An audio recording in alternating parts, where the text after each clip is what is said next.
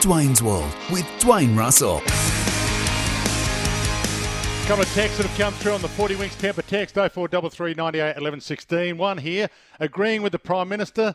Yeah, a little sideswipe by the Prime Minister of either the Giants or the Gold Coast, or maybe even both, suggesting that Tassie should have got a team before they expanded in those particular markets. One here from George from Namurka. I agree with the PM. AFL should have started a team in Tassie before a second team in New South Wales and Queensland. Massive mistake, and it sounds like the PM might be on the same wavelengths as well. In 10 years, why not have a 20th team, AFL team located in the Territory, the Northern Territory Crocs in green and white kit, bring it on. That's from Dean. Yeah, we've discussed that a bit on this program. I think the end game is 20 teams to me. I think that's where it is, and hopefully it'll happen. George in Sydney, welcome to you. George, you got a thought on the Tassie team? Welcome to you. I think you're with us, George. You there? Yeah, can you hear me? Yeah, far away. George, great to have you on. Thanks, Brian. Happy New Year. And to you. Strong supporter here. Celebrating a great year. Still in therapy based on that date in September, but we'll move on eventually. But I wanted to talk about the Tassie team. Strong advocate for it. I love the fact that our Labor Prime Minister is a strong supporter. But the state government, the state opposition, the Labor state opposition are strong detractors. So there's a little bit of conflict there, which is interesting. But what people fail to see that this precinct is not only going to be the sport. Mona are going to run their very successful winter dark mofo. They're going to run Festival of the Voices. There's going to be so much activation in the Hobart CBD that they've never seen. So it's disappointing that you've got detractors, but you're always going to have detractors. And even the detractors are quietly thinking, this is starting to make sense, but we can't change our rhetoric now. We can't change our position. My only criticism and concern of the current state government proposal is 23,000 seats is not enough. Hobart's growing. Population of nearly 650,000 in the state in the next 9 to 10 years.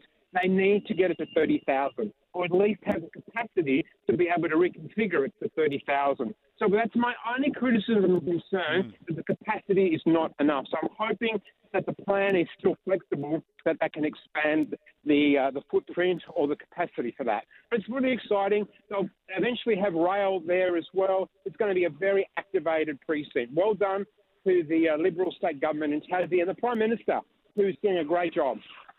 Good on you, George. I've been to Dark Mofo a couple of years ago. It is a great festival, and you're right, I've been to Mona as well, and it's a sight to behold if you haven't seen Mona. So, yeah, activating that whole area, it's a no-brainer. And put a stadium in there with a roof that, 30,000 sounds like a no-brainer.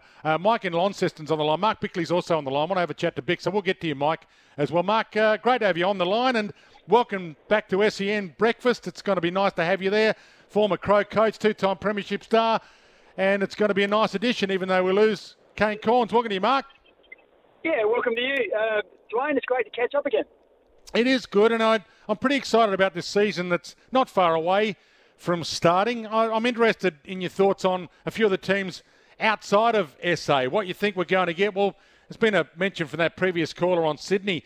You know how hard it is for a team to get back to the grand final after they've been belted in one. What do you think's going to happen at the top end of the ladder?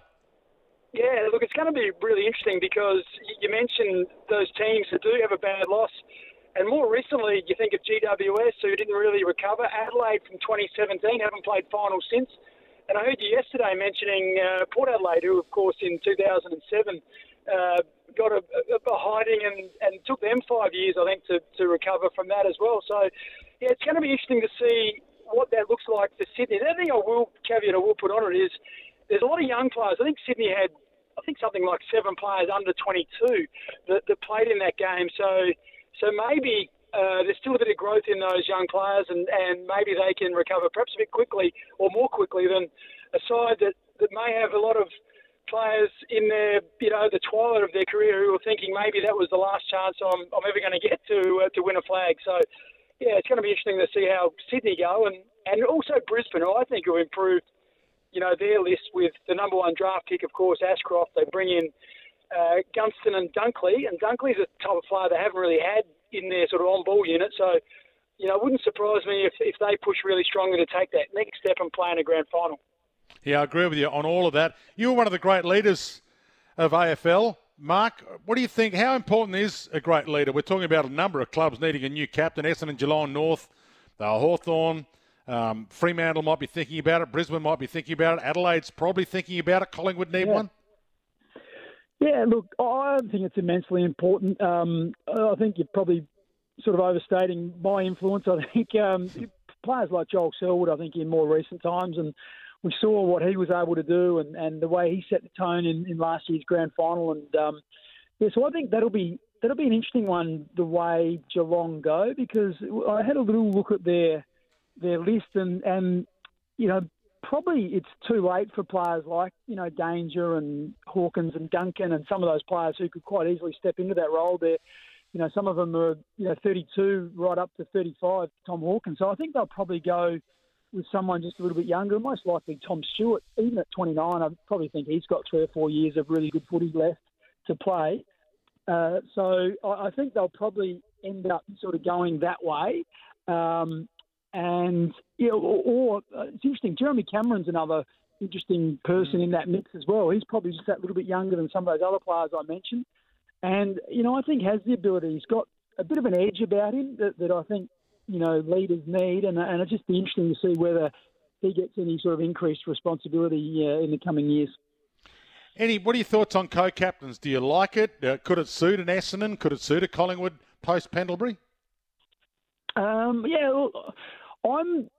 tend to be a bit of a traditionalist, so I think that the one skipper works. But, that's just a pure opinion. And there are instances, you look at, Sydney last year ran with 3, Mills, Parker, Rampy. And maybe there's an argument for that in that sort of transition period. You think Mills is probably ready now to step up and do that on his own. I think that Luke Parker and Dane Rampy are probably, selfless enough to say, I can just still be a leader and don't need to have that captaincy title alongside of it. So I think there's a time and a place for it. But, you look at GWS, they have Cornelio, Green and Kelly. They're all 3 guys who are all about a similar age. I just wonder whether you just pick one, you back one in and you go with that. So they tend to be just one. It's interesting when I look at Collingwood, I think it's probably, still Sidebottom and Jeremy Howe, both capable, but both towards the twilight of their careers. So I'm wondering whether it's a Taylor Adams or a Jack Crisp or someone that, like I say, late 20s rather than early 30s they might go with. So I'm not sure what that looks like. Probably not as close to Collingwood as others. And one pre-season game enough? Do you think we've found the right mix? It looks like we're only getting one competitive hit out versus another club and, internal trials organised outside of that? Yeah, look, that's fine by me. Wouldn't bother me if we had none, to be quite fair. We see that in other sports, and I actually think it sort of adds a little bit to the intrigue. I'm really keen to see what happens with Adelaide this year, Port Adelaide, Brisbane with that new lineup we talked about, Fremantle, will they continue to improve?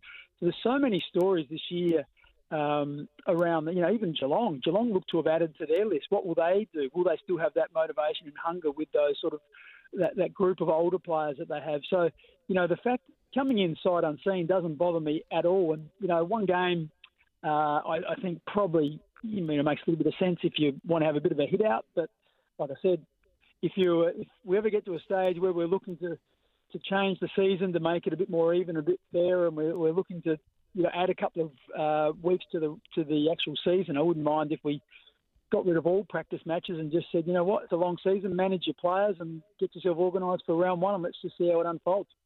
Yeah, I don't mind that either in some respects, but I do like broadcasting a pre-season game. But that's the fun of it for me. Hey, Bix, great to have you on. Don't forget we need a headline a day out of SEN Breakfast in SA, so make sure you deliver on that. Yeah, look, I'm not sure I'm in the Kane Corns mould, but we'll see what we can do. The great Mark Bickley on SEN Breakfast this year, 2-time premiership star, former Crow coach, and great to have him on board. We'll catch you soon, Bix. A break. You're with Dwayne's World.